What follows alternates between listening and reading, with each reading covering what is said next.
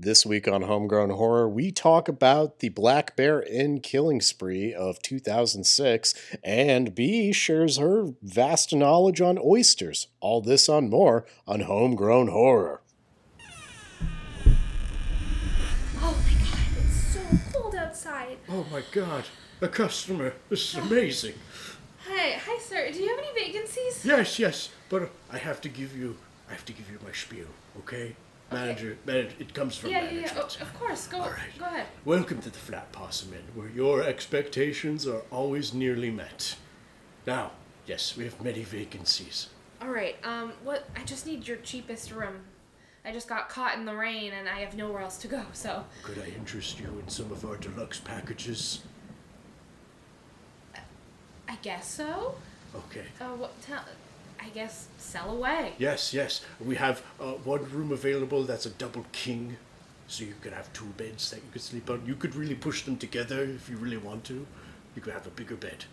Some call the California king. I call it the California double king. I'm all set with that, thank you. What else do you have? We have the honeymoon suite available. What we like to do here, this is a fun thing we like to do here. So you know those hot tubs that are heart-shaped in those Las Vegas? We have one of those, but this one we fill with piping hot gravy. We think it adds a little fun. Gravy? It's another nice little fun mix for the couples. Do people actually take that as part of their package? I mean, that's just what we have available. If I could hook up water to that, great. But all I have is just hot piles of gravy cooking in the kitchen. I actually don't like gravy. Do you have just a normal double bed? Ah, okay. You're going to want the flotsam special then. So, what we do here is it's one little bed inside of the janitor's closet. We charge you $40 for it. I'm sold. $40. Here you go. Right. Okay, here's the keys. You just might have to move the mop over. Checkout is at 11, and there's a continental breakfast of hard eggshells in the morning.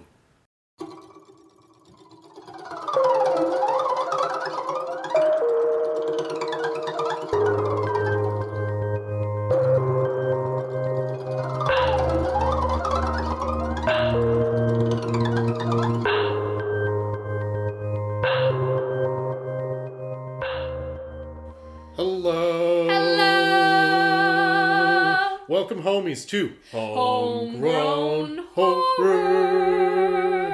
I am Jackson, your co-host. I am B, your co-host. And together we host this.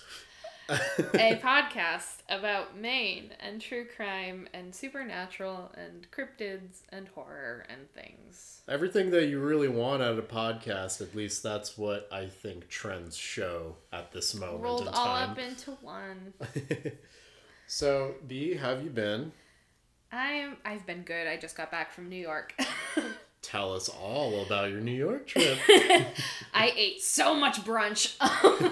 Did you subsist entirely off of brunch? Yes, basically yes. The only time I didn't subsist on brunch was when we went to Gyukaku for barbecue. Oh, yeah. For those unfamiliar, Japanese barbecue. So, like, the grill is on the table. It's in the table, and it fire, and you grill your own meat, and it was delicious, and it was amazing. That's fucking amazing. I didn't know meat could taste like that. Yeah, I bet, like, even just having those grills available, I'm sure they have a lot of flavor on them. They probably season them even. Oh, absolutely. So yeah, I ate a lot of brunch because we were in Hell's Kitchen, which is a gay ass neighborhood. So everybody loves brunch. We went to three of the most popular places for brunch. We went to Galaxy Diner, which was right across from our Airbnb. Yeah. We went to Mom's, yeah, which had the biggest ass milkshake I have ever had, and I had Fruity Pebble pancakes.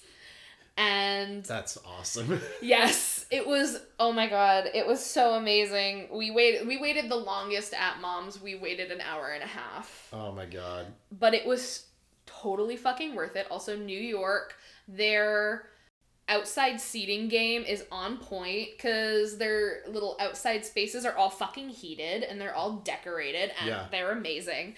But yeah, we went to go see Aurora. At Terminal 5, which was actually one of my favorite venues I think I've ever been to. With probably one of your favorite artists. Yes, correct. And we also saw Phantom of the Opera, which I hate Andrew Lloyd Webber, hate Andrew Lloyd Webber, but Phantom of the Opera has a very special place in my heart, and Allegra finally agreed to go see it. Other than that, we did a lot of shopping, a lot of eating, and a lot of watching Hell's Kitchen in Hell's Kitchen. Just like a little taste of home, you love your reality TV, I know that. Yes, I do. And you talk about brunch makes me realize how much I miss brunch, and that I haven't been to brunch Let's in go get some fucking brunch. forever. Is there good brunch places around here? There's got to be at least a couple places. There one of our favorites closed Boo. before the pandemic, which was Uncle Andy's. We love Becky's Diner. Always good. Becky's Diner is one of those places where, like, if I go for dinner, I'm still getting breakfast. All right, I feel I feel you. Like, kind of those dirty, kind of old school 24/7 diners. Is that the feel? It's not 20. It's that kind of feel, and it's right on the water. Okay, gotcha. It's right on Commercial. It's amazing. I love old diners. Yeah. Diners are good. Yeah. There's also Q Street Diner, which is like right down there. We've never been though. Oh man. Okay. But yes, hello. Now we are a brunch podcast. Just like my Instagram. My Instagram is now just a brunch Instagram. I think you probably just set yourself up for success. I mean, everybody loves brunch, right? I fucking love brunch. Who doesn't like brunch? If you don't like brunch, add us on our Twitter, and we will convince you to love brunch. Welcome to the Homegrown Home Fries podcast. Yes! Yeah, no, I'm super down. We should definitely get some brunch at a good place. A quality brunch has a bottomless mimosa situation. It sure does. Oh my God. Pay too much money for it, but it's bottomless. At Mom's, they had a 32-ounce mimosa. Oh, virtually bottomless. That's fucking great. They also had big ass drafts is what it said on the menu. So they had draft beer. Oh my God. It was very aesthetic. That's awesome. It was just gay 90s throw up, and I loved it. Well, so yeah, that's awesome, me. Dude. I had a very great trip, nice trip, very good, nice trip with my wife. So it was basically like, we called it our mini moon because we plan on taking a larger trip later down the line, but it was really nice to... A nice little experience, and in the middle of all the madness, it's nice to have a break, Yeah. I feel you. I went to LL Bean this past weekend. I love the Beans. I love the picture of you with the boot. It makes me very happy. I got to see the boot. There's also a weird picture Emily took of me in the fishbowl. Like, why wasn't that posted on the Instagram? I think we'll just post it normally. Maybe it's not even a story. But, just please just... Yeah. Yes, I'd love to do that. For posterity... I did the stereotypical thing, though. I bought a plaid shirt. Yeah. Of course. It's a very nice plaid shirt, though. It's a very nice plaid shirt, and I look forward to expanding my wardrobe with more plaid shirts and slowly morphing into a lumberjack? Grizzled lumberjack, or some, like, hippy-dippy Mainer. I think it's really funny, though, because everything's so damn expensive in that store. Yes. Like, you walk in, and the first thing I got to look at was the boots. And $200 plus for boots is, that's a hard pill to swallow, but the quality is very much there. Yes. And the other thing is, up until recently, you could return anything at any time. Mm-hmm. There are some caveats now, and I stand by the caveats. As a costume designer who buys a lot of LL Bean from Goodwill. Yeah. People used to go to Goodwill and pick up old LL Bean stuff and go return it for full price. I mean... Which is why a lot of thrift stores will cut out LL Bean tags or mark them with a Sharpie. Because somebody else will, pick it up and bring it in. Abso-fucking-lutely. When we were checking everything out, their whole caveat was that you can bring it back within a year. You just had to have the receipt with you. Mm-hmm. So it used to be you could have bought a pair of boots 20 years ago, and you could return them and get a new pair 20 years later. That's so freaking awesome. But I also found out they were doing, a big winter thing, so that while we were there, they're getting an ice rink set up. Yes! They're going to do a Christmas tree lighting. There's going to be a Christmas tree tunnel. There's Christmas tree tunnel? Yeah, so lit up and everything. There was a guy that was really selling this up front at the store, and he was talking to me, and it was like, sign me up, man. I I'm love fucking tunnels. game. Let's do it. Yeah, I know, right? I wanted to go, because I know that they're not doing like a tree lighting the same way that they have in years past before the pandemic. Right. But I'm still game for all of the really fun things. No, I really want to get... I need fun things during the winter. Well, like, a fun thing for... Yeah, I've been to the tree lighting ceremony over at the, the place I proposed to my wife. You know, in York. Yeah, Nubble Lighthouse. Was that Nubble? Yes. Yes, okay. That's good that I remember that. So, yeah, I went to the tree lighting ceremony at Nubble Lighthouse, and if anybody was there, 2017, they would have been graced with the vision of a very pale man in very black clothing proposing to a small, adorable wife.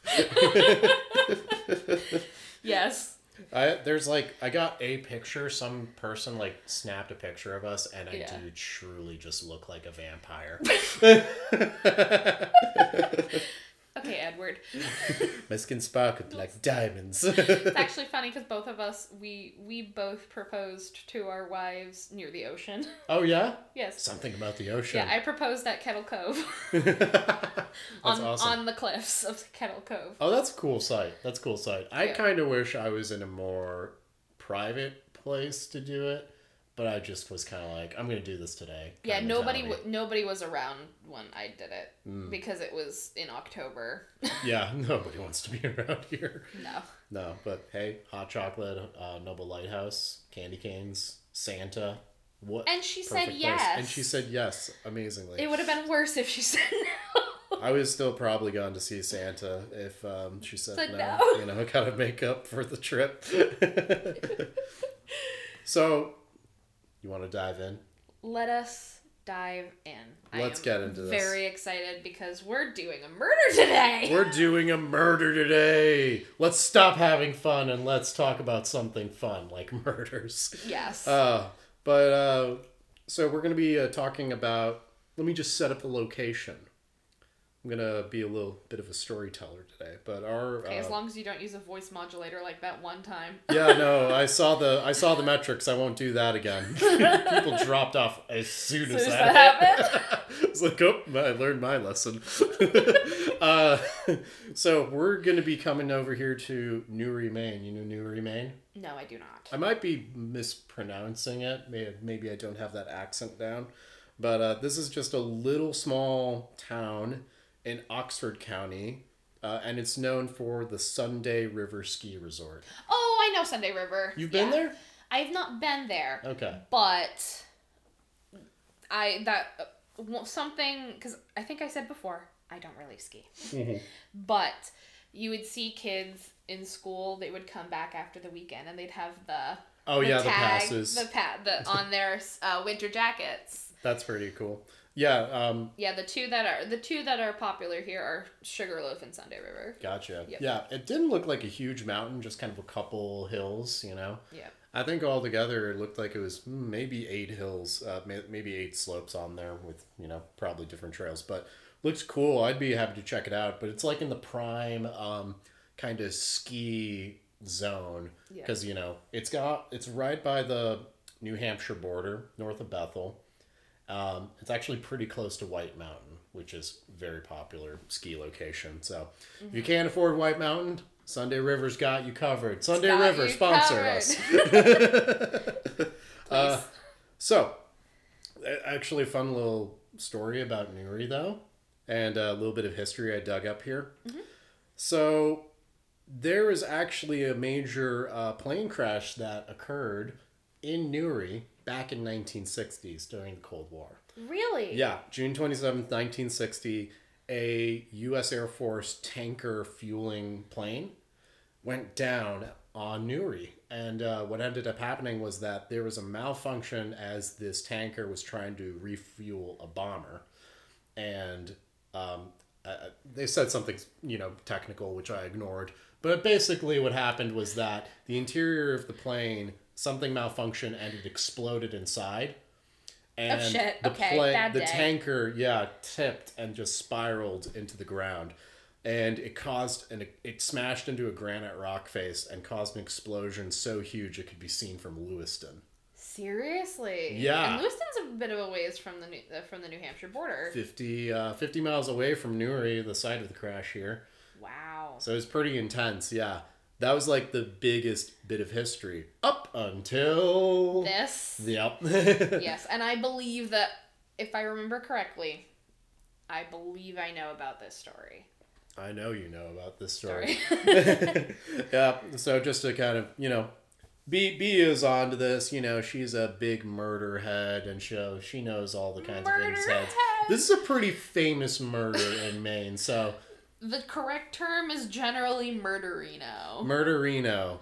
Oh yeah, Which there's was the Maine murderinos. Yes, which I think My Favorite Murder was the first to coin that term, but I believe it is also used outside of it now, but it sounds better than murder head. Murder aficionado. Sure. Murder connoisseur. I'm a connoisseur of murder. I appreciate murders. But this famous murder, it's pretty gruesome. I feel a little bit better talking about it because there isn't actually a child involved, but it's still pretty horrific. Yeah. This murder spree occurred over the course of Labor Day weekend in 2006. Mm-hmm. And it is going to be one of the most shocking murders in recent history for this area. This was pretty disturbing for a lot of folks, not only because of the act, but because of, I guess, motivation behind it, or, almost lack thereof. Okay. But I just kind of want to start with, I think painting this scene with the introduction of the police kind of fast forwarding after the deaths is more compelling. Absolutely. So on September 4th, 2006, Monday, Labor Day, at around 5:30 p.m., a state trooper was informed by dispatch that there was an unattended death at the Black Bear Bed and Breakfast in Newry. When Trooper Dan Hansen arrived on the scene, he spoke with Lee Graham, who said her husband, Charles Nielsen, had discovered 3 bodies at the bed and breakfast, and that Christian Nielsen, who is the son of Charles, had killed some people. Can I just point out the dispatcher saying there has been an unattended death? Yeah, mild, understatement of the year, probably. No, that's absolutely what it sounds like. I know, yeah, they doesn't really paint the kind of catastrophe that took place here. But at the same time, the person that called it in was actually Lee Graham. Okay. Supposedly Charles didn't call this in, which is kind of weird. But Lee Graham did call it in because she was like, okay, I'm not going to be dealing with this. But the officer that went on, Dan Hansen, he pulled the Nielsens, so Christian and Charles aside, sat them down, and asked the Nielsens what was going on exactly. And he just is very matter of fact. Well, I killed some people, Dan. I shot them all. The gun's in the house and the tool chest. Just right off the bat, just admitting completely to the murder. Just owning up to it right there. And when he asked, when was this happening? He said, a while. This was happening over the course of a couple days. It wasn't just an event that happened in a single night. This was a string of murders that happened over the whole weekend. Oh, boy.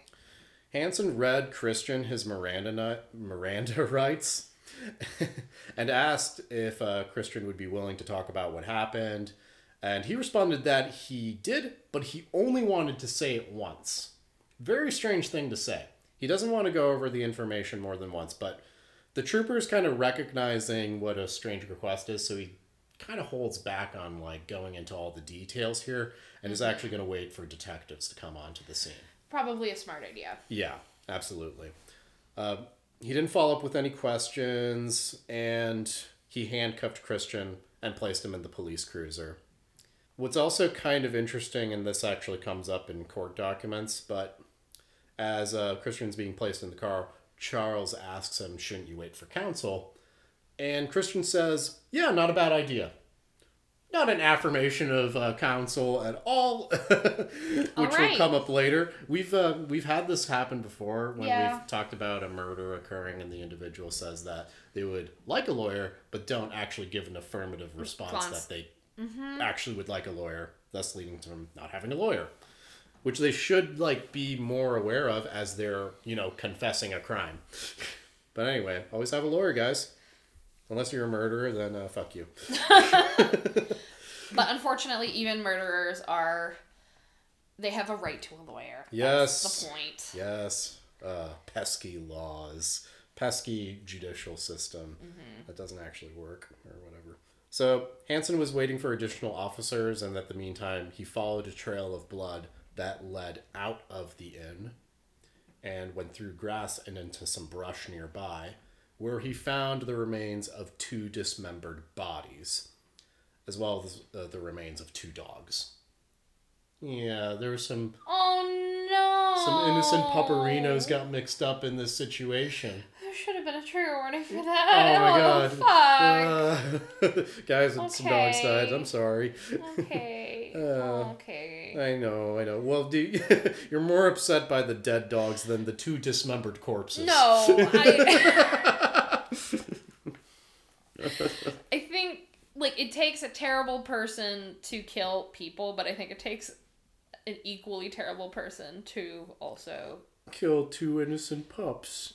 They don't know that what's going on. That also sounds awful. I can't... I don't know. It doesn't sound right no matter how I say it, but I feel like people will agree with me. I think that we all have greater empathy for animals sometimes than people, because I think at our heart of hearts, we're generally scared of everybody else in some capacity. And we kind of all sort of look out for ourselves in society. So, dogs just love you, Yeah. Because I know that's how people They're like Jesus. Their love is unconditional. Yes. Because I know that's how people reacted to Midnight Mass, was that a lot of people were shocked at the amount of violence towards animals, but were totally fine. A lot of these same people were totally fine with violence towards humans.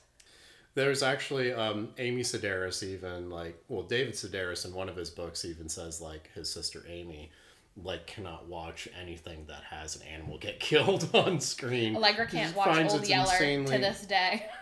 Old Yeller is so depressing, though. That movie is just designed to make you sad, and fuck that guy. Yes. Whoever wrote that, fuck you, man. Or her, or, I think it was probably a guy. Yeah, probably.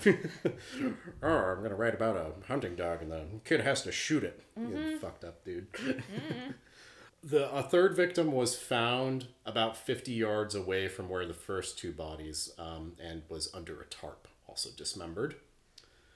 A game warden then arrived on the scene, and Christian did actually help give some directions. Hansen approached Christian and said, I know you invoked your rights to counsel, not really, but I need to know where the victim is, because he did indicate that there was another victim, aside from the 3. And so, Christian then gave very detailed directions of where exactly to go find the 4th victim. And then, they talked to Charles and said, okay, there's a 4th victim, we're going to go find it, or find him. Charles let Christian know, and Christian responded with, oh yeah, Mom lives up there. She probably wants to know. They're like, no, we're going to go find a body. And it's very strange kind of leading thought, I think, from Christian, just oh yeah, we're going to go find Mom. Nope, we're going to go find the other person you murdered, dude. But when they told him we're going to go find the body, he said, oh, you're not going to find it because I burned it. Just a lot of, throwing information here and there. Burning bodies is interesting to me because I watch a lot of Ask a Mortician, and I know from that it has to be very hot to burn a body. Yeah, I'd imagine. But so I wonder... Oh, jeez. Okay. I didn't look into the full details of how burnt this corpse was, but... Nope, I got you. I understand. No. Yep. But the game warden later that evening went with a couple other officers to the location Christian described. And yeah, found a fire pit with human remains in it that confirmed, yes, these were human. And that was the fourth victim. Detectives arrived around 7:30 at the bed and breakfast and gave Christian his Miranda rights again and asked if he would be willing to speak. He said yes, and then they went ahead and moved over to a nearby fire station just to have a better location. Christian mentioned that he was hungry, and Officer Dan made him a sandwich, and Christian had a sandwich. I just found that was a very strange detail that they included in these court documents, and I wanted to share that too, because I thought it was very strange that the thought process a man has to do of like, I'm making a murderer a sandwich right now, so he's more willing to talk to us. It's probably a very upsetting moment. Yeah, I'd find that upsetting too if I was in that situation. So, as they sat down, the detectives read his rights again, asked if he understood. He said yes. And then So he's been Mirandized 3 times. 3 times, yeah. Yeah. Okay. At every point, could ask for counsel, ask for a lawyer, Okay. But yeah, just constant reading of the Miranda rights. But on this 3rd time, he said yes, and then he immediately confessed to all 4 murders. Cut and dry. Later on, when they're going through trial, his defense does try to throw out this information, saying, like, he had invoked his right to counsel. But as we kind of go through the testimony and the witnesses, they say, okay, well, you said you invoked your right, but you actually did not give an affirmative response that you wanted a lawyer. All you said at any point to slightly indicate that was, yeah, that's a good idea. But also, at least based on this recollection, at least for the last time, they're like, you have a right to a lawyer. Would you like a lawyer? But he just confessed. Yeah, just straight up. There was no, like, a lot of times when people invoke their right, they're like, I'm not talking until, but so it's difficult to just say, oh no, this was done incorrectly. It's like, no, he did it incorrectly, if that was his intention. There's definitely something wrong with this guy, I will say, and I think his defense was doing a lot of legwork to kind of get anything. Yeah. A defense lawyer is going to, like, chomp on to anything that they can get, No yeah, because that's their job. Yeah, that's their job, and they're meant to do it, so they can't just go ahead and phone it in, because that's just not setting them up for success in the future. I was going to say, to be fair, you said they can't phone it in. That doesn't mean that they won't. That's true, yeah. Because I have seen some phoned in attorney work. Let's not talk about recent history here. I do want to talk a little bit. I've only been speaking kind of just about the discovery here, but I think it'd be good to talk about the victims. Absolutely. Yeah. So 4 altogether, as we've said. 2 of them are related. Julie Bullard, 65 years old, and is the owner of the bed and breakfast. And her daughter got mixed up in this, Selby Bullard. They both came to Maine and moved from California after Selby's husband died in a traffic accident. They came to Maine to kind of get away from the grief. During this period of time, yeah, I know. That's pretty rough. That sucks. Yeah, I know. Just like, the poor person can't get a break in this situation. Also mixed up in all this was a friend of Selby, Cynthia Beatson. Sorry, that was just me. I remember this. You got this? Yeah. Yeah. Yes. Unfortunately, and, yes. Yeah. And then James Whitehurst, 50 years old, who worked kind of as a B&B handyman. Not his full-time job, but it's just something he was kind of doing on the side. So why was Christian even here to begin with? Well, he was actually staying at the bed and breakfast for a couple months before this all happened. And he's kind of a guy that's been bouncing around quite a lot through various cooking jobs in Maine. Previously, he was in Farmington, Maine. in one of his last gigs. Most people that, worked with Christian described him as kind of closed off, reserved, sometimes kind of, talkative, but his mood shifts a lot. Okay. And but they all said that he was competent and a hard worker. A lot of his coworkers just kind of described him as that.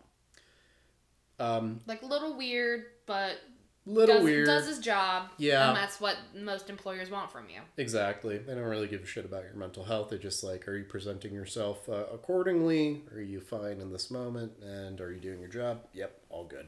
Okay. But in Farmington, Maine, before he came out here, he actually even told his coworkers, supposedly, that he was going to turn his life around, maybe go back to school, because he actually went to school and didn't complete a degree. How old is he again? Right now, he's 31 when he committed the murders. Okay. Yeah. So he's just kind of like floating around, I guess. Yeah.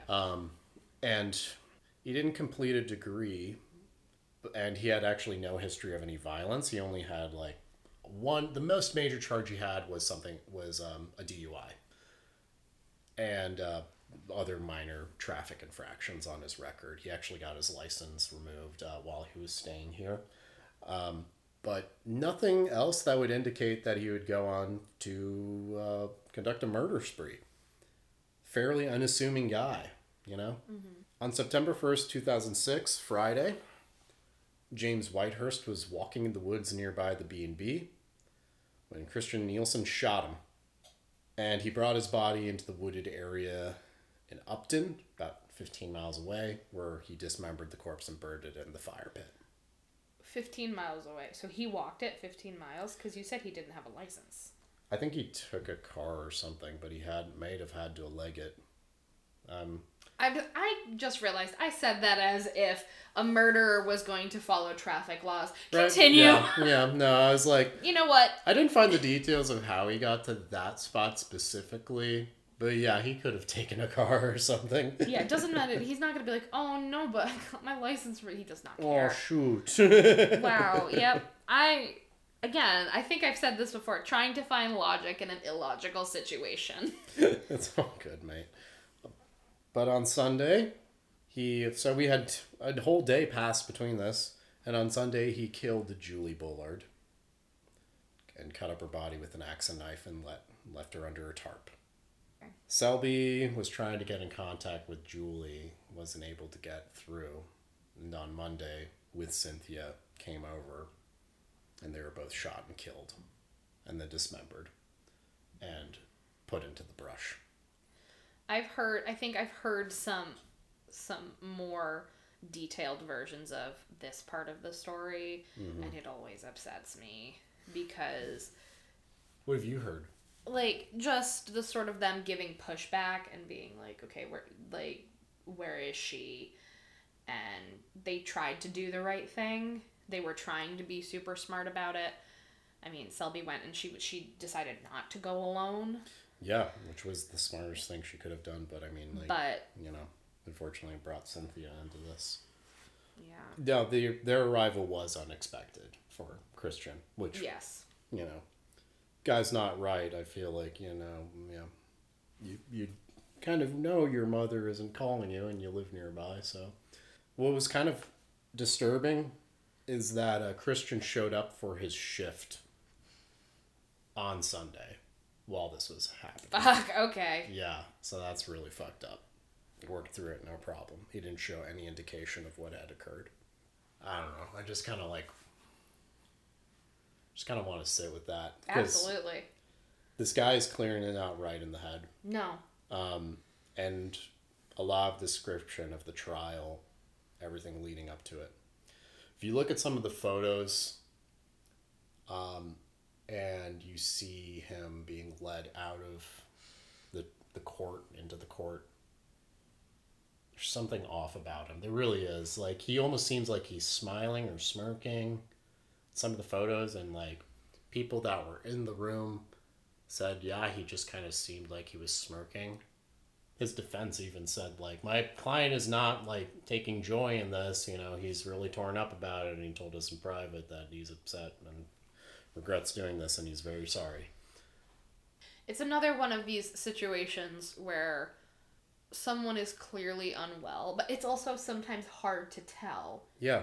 It's hard to tell because, like, you had mentioned there really was no indication up until this point. No. At least that we are aware of. Of what we are aware of, and, like, they, went through the rigmarole of trying to determine if he's competent enough to stand trial because of, like, how off he seems, you know? People can see, like, there's something not quite right. Not everything is all there for him. So his, defense wants to try to see if he is incompetent and can't stand trial. Under the statute, he is competent enough to stand trial, and, they try to go with an insanity plea, and Christian does go along with it initially, but then they throw it out the day before trial. Christian says, no, I'm not going to plead insanity. And Interesting. He admits guilt to everything the day of trial.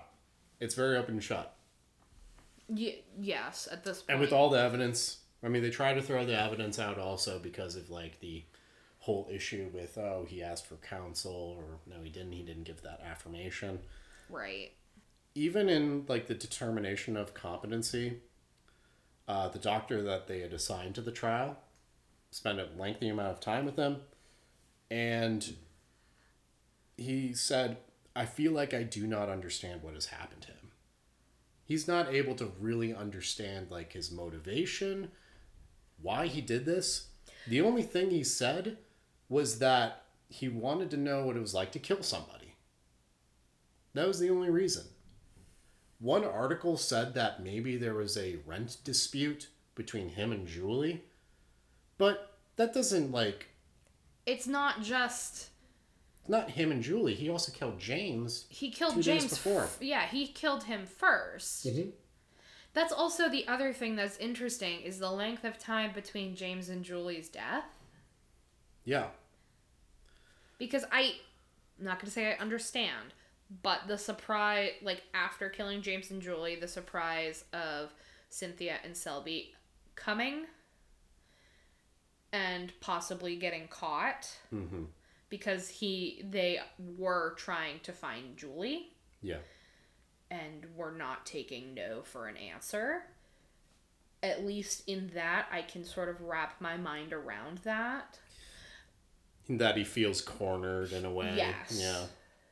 I can understand that as well. But it's also interesting considering that he gets caught anyway and doesn't do much by way of... Every moment we speak to him, he just cops up to it. Yeah, that's what I'm saying. Yeah, he doesn't fight it at all. Which is what's strange, that he didn't just... But in that moment, he obviously felt... I'm not sure if it's a continued want to kill, like, in the sense where, like, he killed James and enjoyed it enough to also kill Julie. Like, what led him to continue? If it's as simple as I wanted to know what it's like to kill someone. Someone, not 4 people. And that's the problem. In different ways. Yeah, we have no real idea of, like, is there joy? This doctor isn't able to, like, understand that. Nobody's able to actually get any real motivation out of it. He isn't able to say outright why he chose his victims, other than he wanted to kill somebody. Maybe it was some kind of weird satisfaction, just kind of, like, wanted to understand that feeling. He's clearly not well. He was sentenced on, he was given his sentence. He pled guilty October 9th, 2007. So, almost a year. It just seems so weird how passive he is. Yeah, he is incredibly passive. It's bizarre. On his first day in court, kind of went through a lot of line of questioning. He only said one thing, I am, when the judge asked him if he was present. That was it. That was the only thing he said. Just kind of stood there silent, didn't say anything else. He was given 4 life sentences. So he's... Yeah. Yeah. Yeah. Every life he took. I believe that's a main thing. I think so. Is that Mainism? Hey! Mainisms are supposed to be lighthearted, palate cleansing. Not... But because we don't have the death penalty. I believe... I don't know. I will look into that a little more. Yeah, no worries. But, yeah, that makes sense to me. During his initial time in jail, when he was finally put in, he actually was starving himself. And they ordered that they had to be force-fed. Did he ever say why? No. Seemed like it was a hunger strike type situation, but he was becoming malnourished, and the state had to go ahead and start feeding him. But that's what's so weird is like if it's a hunger strike, but why? Unless have it's no a idea. Self-imposed punishment. Well, he was also put under suicide watch. So yeah, that. Well, here's the reason why. He was found one day bleeding from his head because he put a large X on the top of his skull. With what? I don't know, something sharp. But he was put on to the suicide watch. There's wow. Clearly, yeah, and that's it's not funny. That's the weird thing about this whole situation of talking to Christian. He has no motivation, but he's copping to the murders immediately. There's clearly something wrong with him, and we're not able to actually understand what's wrong with him, why he's done what he's done, how he feels about it. I feel like that is one of the hardest things about mental health is you're kind of, if you're not getting feedback, you're grasping at straws. Exactly. Like, we're not able to determine anything. Like, in the leading up to the trial, you're just determining competency. Yeah. And he's determined competent, but he's barely saying anything, And he's not taking the advice of his lawyers. I feel like somebody who's, like, scared of what's facing him. Everyone's kind of scared of prison or scared of, like, losing their life in years. Yeah. He just, like, lets it happen. They decide to go with an insanity plea, and then last minute he decides to not go with it.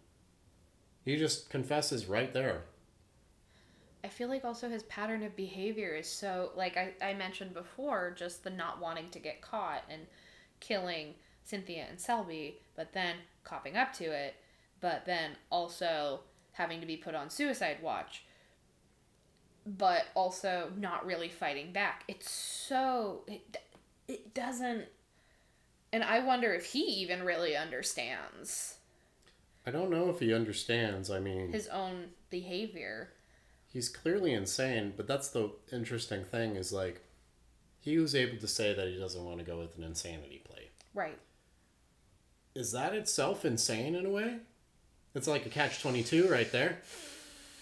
It's like, you need to basically say that you're insane to do an insanity plea, but if you're truly insane to the point of, like, saying, nah, I'm just going to cop up to it, and then with all this other behavior, he is insane. He's not well. He's clearly not well. And he's not listening to his defense. It doesn't seem like he wants to listen. Like, I'm also surprised that no one has... or if anyone has taken this case and looked at it and tried to sort of look at it from, like, an actionable perspective where, like, observing his behaviors and seeing if they line up with anything, like, in the DSM-5 or something. What we know of. What's the DSM? DSM, what is that? The Diagnostic and Statistical Manual of Mental Health Disorders, 5th edition, is the most recent. Okay, so it's a catalog of disorders. Yeah. I think, and it's like the recognized mental health disorders. Well, that's the thing about the science of mental health. It's so new. Yeah. I mean, it wasn't seriously looked into until the 50s. Even just in a short amount of time, like, not to get into my own mental health stuff, but, like, my diagnoses personally have changed just based on new research. Mm. And that's sort of what happens. Yeah, I mean, For some people don't like really prescribe to current mental health practices and what that looks like. Over prescriptions, misdiagnosis. This is so new that unfortunately we're still just all figuring this out together. Absolutely. And that's why we have so many issues today with mental health, because we're still like grasping at straws in a way.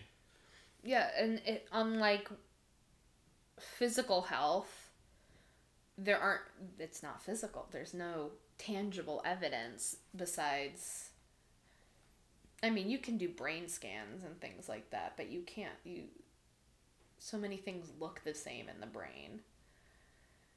Because I know that there are a lot of people are like, oh, well, depression and anxiety look similar, or behaviors follow the same sort of pathway, neurological pathways, things like that. It's not as clear cut as like, okay, the cancer is here. Yeah. The bruising is here. They're bleeding from here. The heart isn't beating.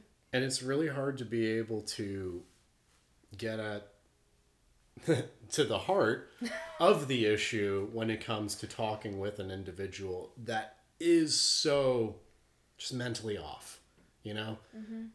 It's almost like being a veterinarian. You can't talk to your patient. No, you can't. In a way. It's like you can talk to your patient in this instance, but maybe you're not really able to get the right information that you're not you getting need. there. You're not getting there, no.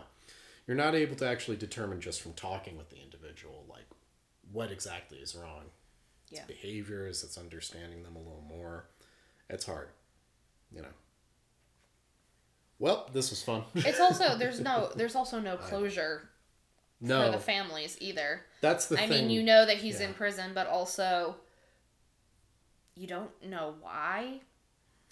There is no why. There is no why, and that's the hardest thing. That is the most disturbing part about this. We've talked about mental illness before, and obviously talking about different murderers that have some underlying issue. But you can point to it and say, yes, this makes sense. Like, for example, with the Doug Flint, the guy involved with that, you can sit there and say, yes, he has a history of, he has a history of childhood abuse, history of mental health issues in his family.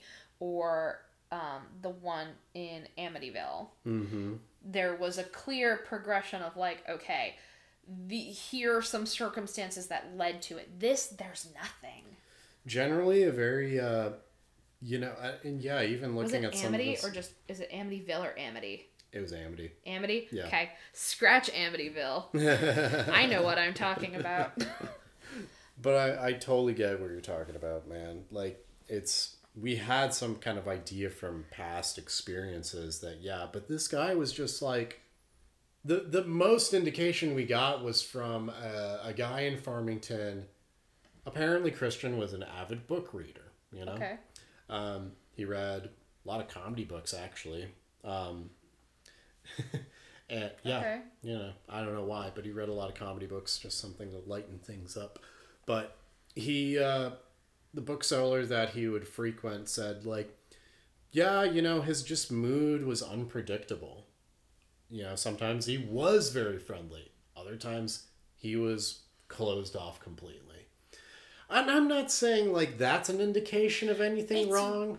Because it's hard because that's not really not. No, it's like, everybody has bad days. If you're violent, if you're angry, like, then yes, you probably have an anger problem. If, you know what I mean? But if you're just open some days and closed others, that's not really an indication to me. Yeah, no. we all have off days. Some days we just don't feel like talking as much, or don't want to deal with other people. Other days we can be Has his family said anything? I wasn't really able to get much from the family. Mm-hmm. The only thing that his dad, Charles, during the trial, said that my son feels bad about this situation. And he ended up even pleading to the judge to, like, please be lenient. I don't know what's happening. And then turning to Christian before he was sentenced and said, I love you. is a dad that I guess cares, but I don't know. I don't. Charles was the one to bring up, like, shouldn't you talk to a lawyer? Mm-hmm. In the face of seeing my son has murdered 4 people. I don't have kids. I don't know what this is like.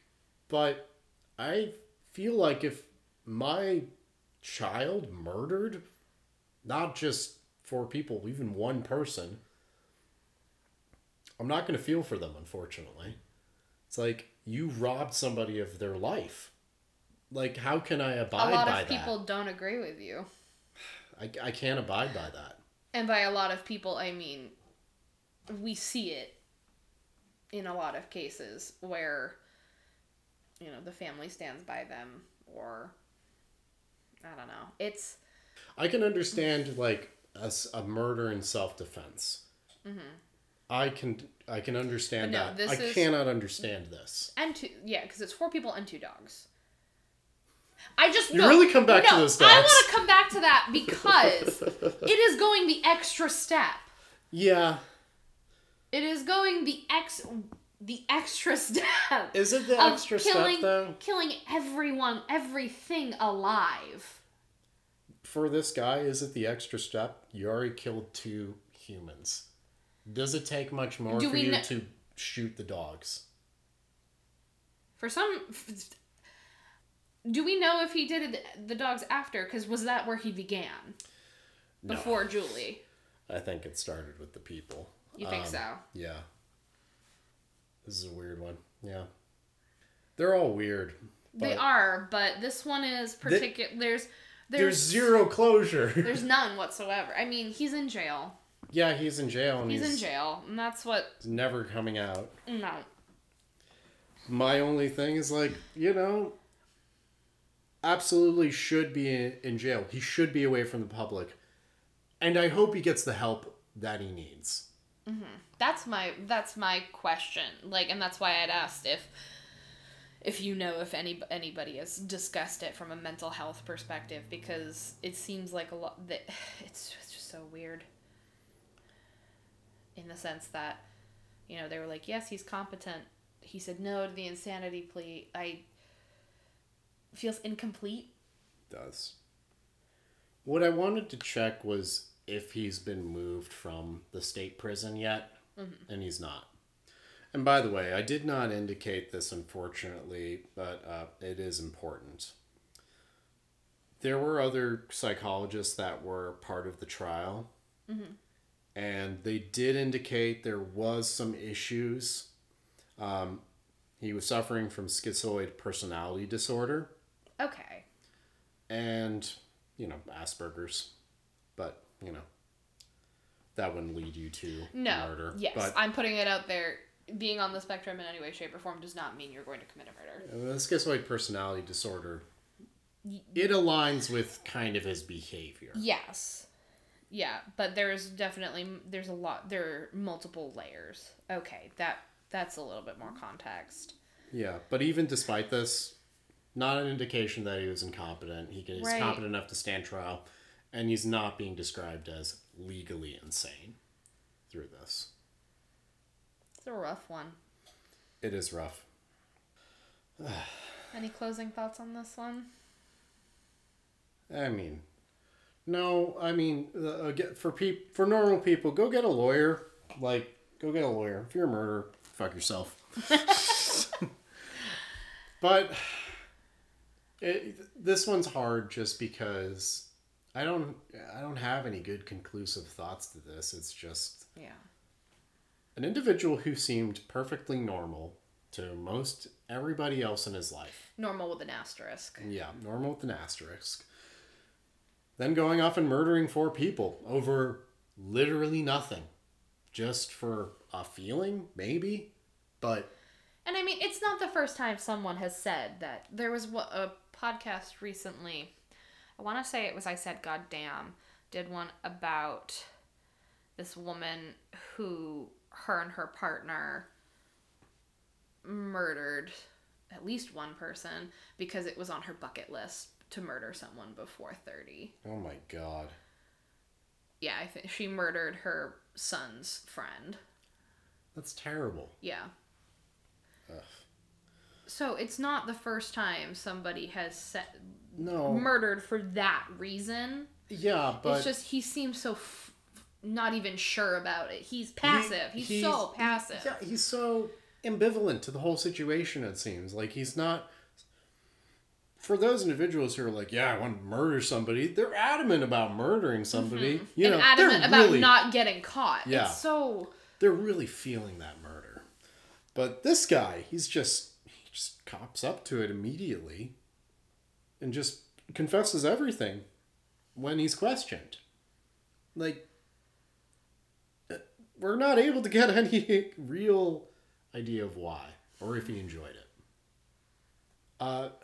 Again, yeah, I don't have any closing thoughts with this one, unfortunately. No.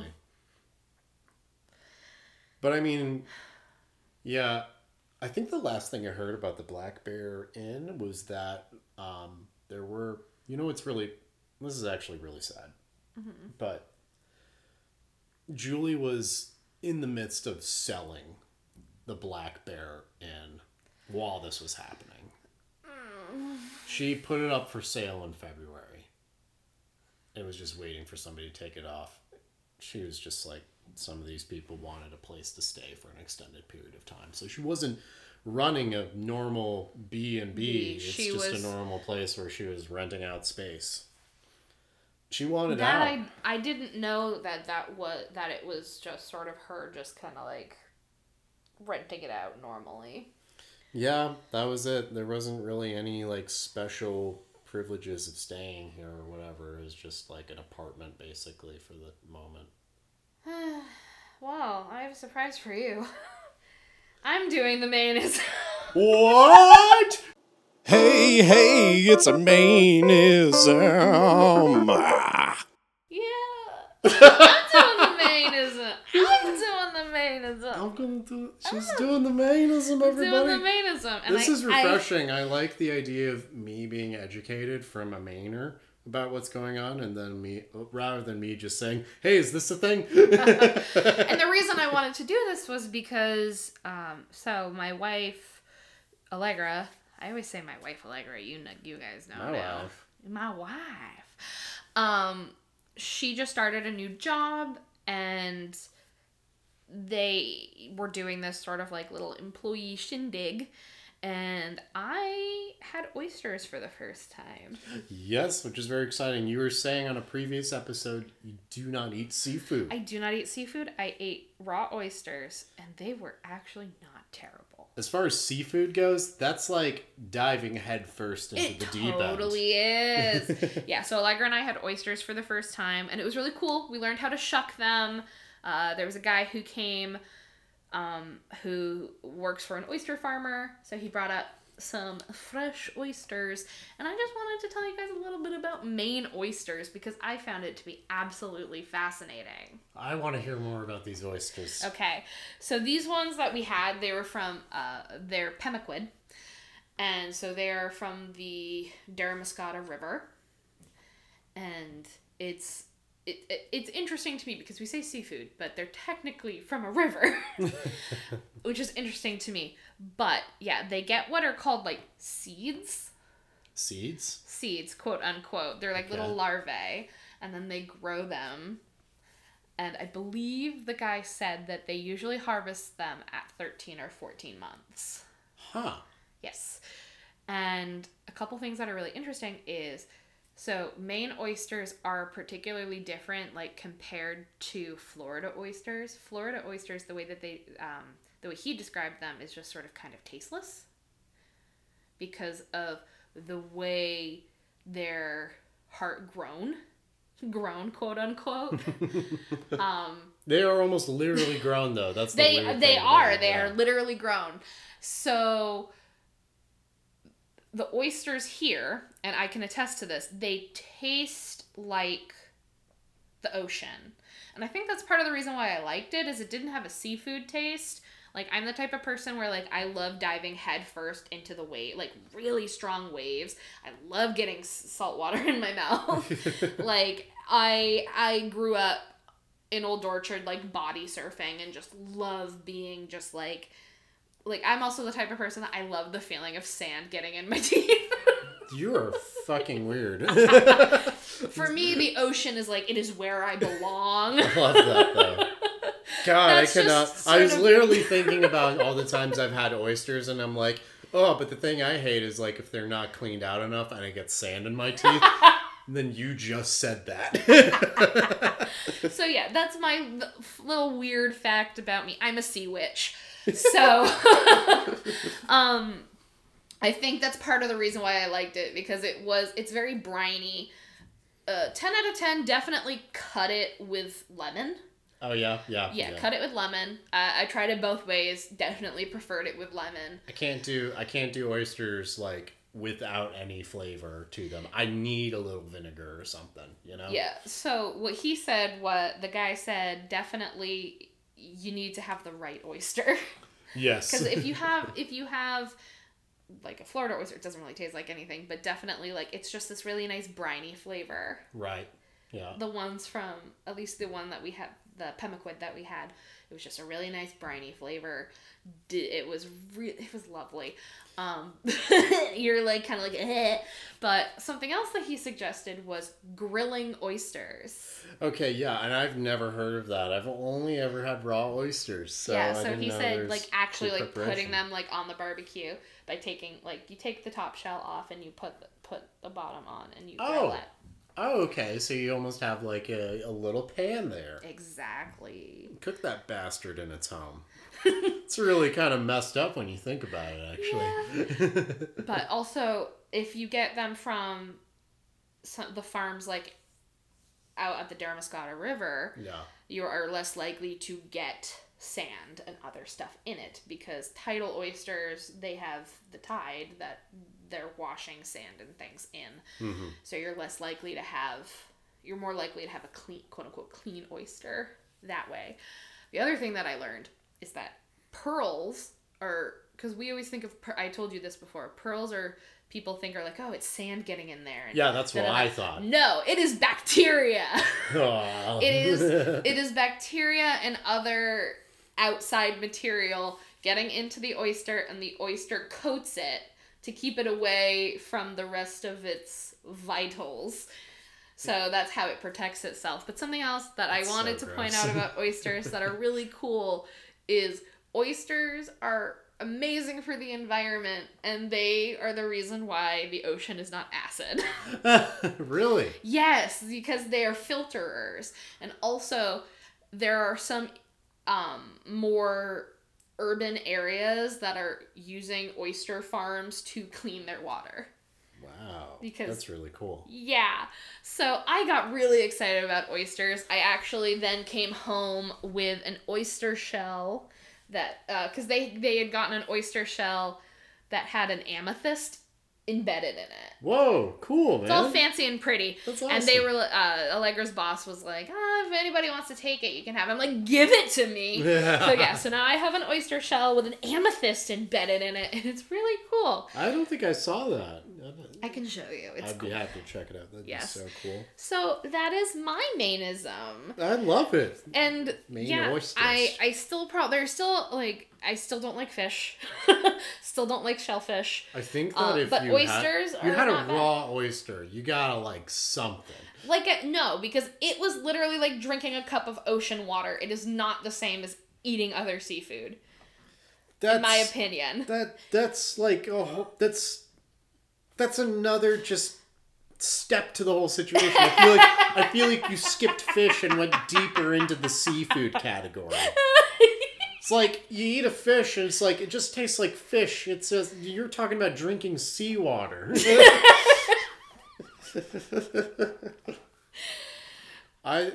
inner machinations of my mind are an enigma. But yeah, so Brittany likes oysters. Yeah, that's awesome though. I hate Oysters are seafood, good. love oysters. It counts. You now like seafood. I Not know. all of it, but Nope. you like seafood now. Just parts of it. Now everybody that was, if you turned off the podcast previously because of that slander, Guess what? come on back. Come on back. We're an oyster podcast now. Yeah.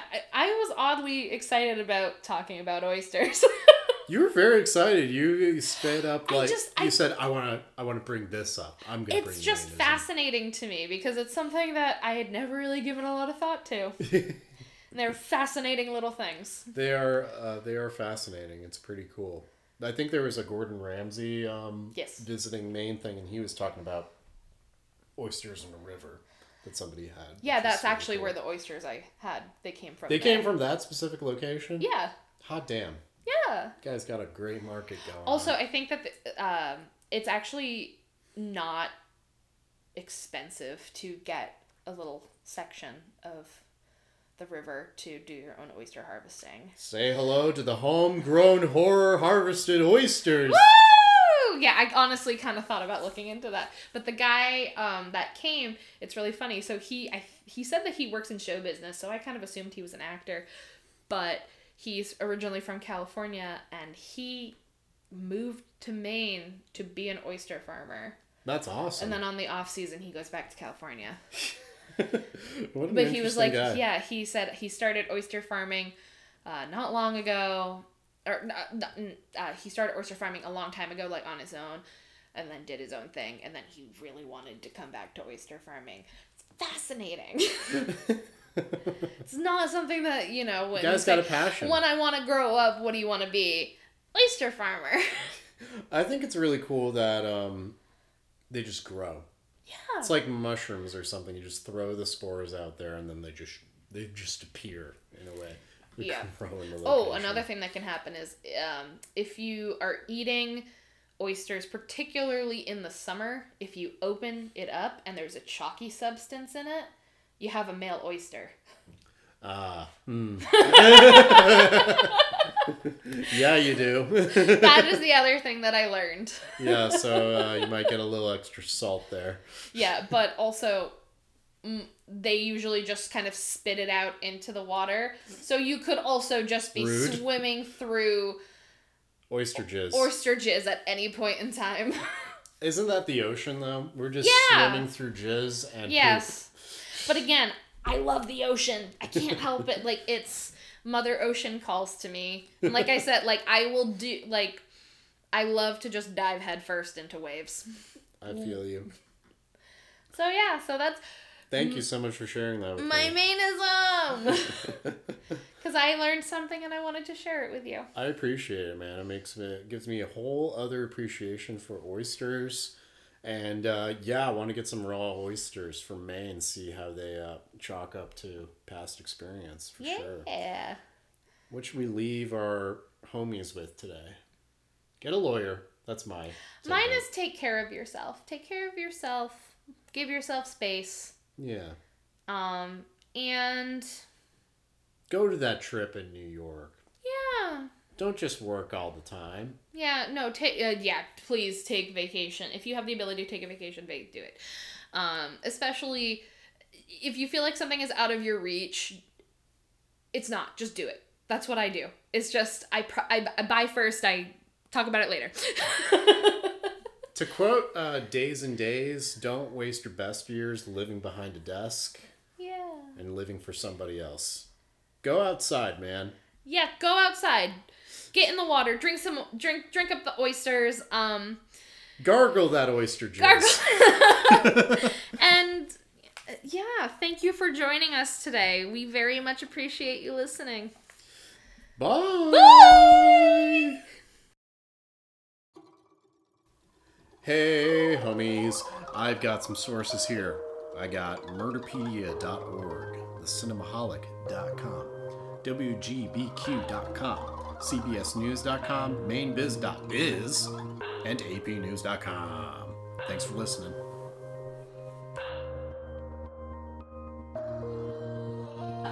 You can reach out to us on our Twitter at HGHPod or on our Instagram at HomegrownHorrorPod. We hope to see you again soon.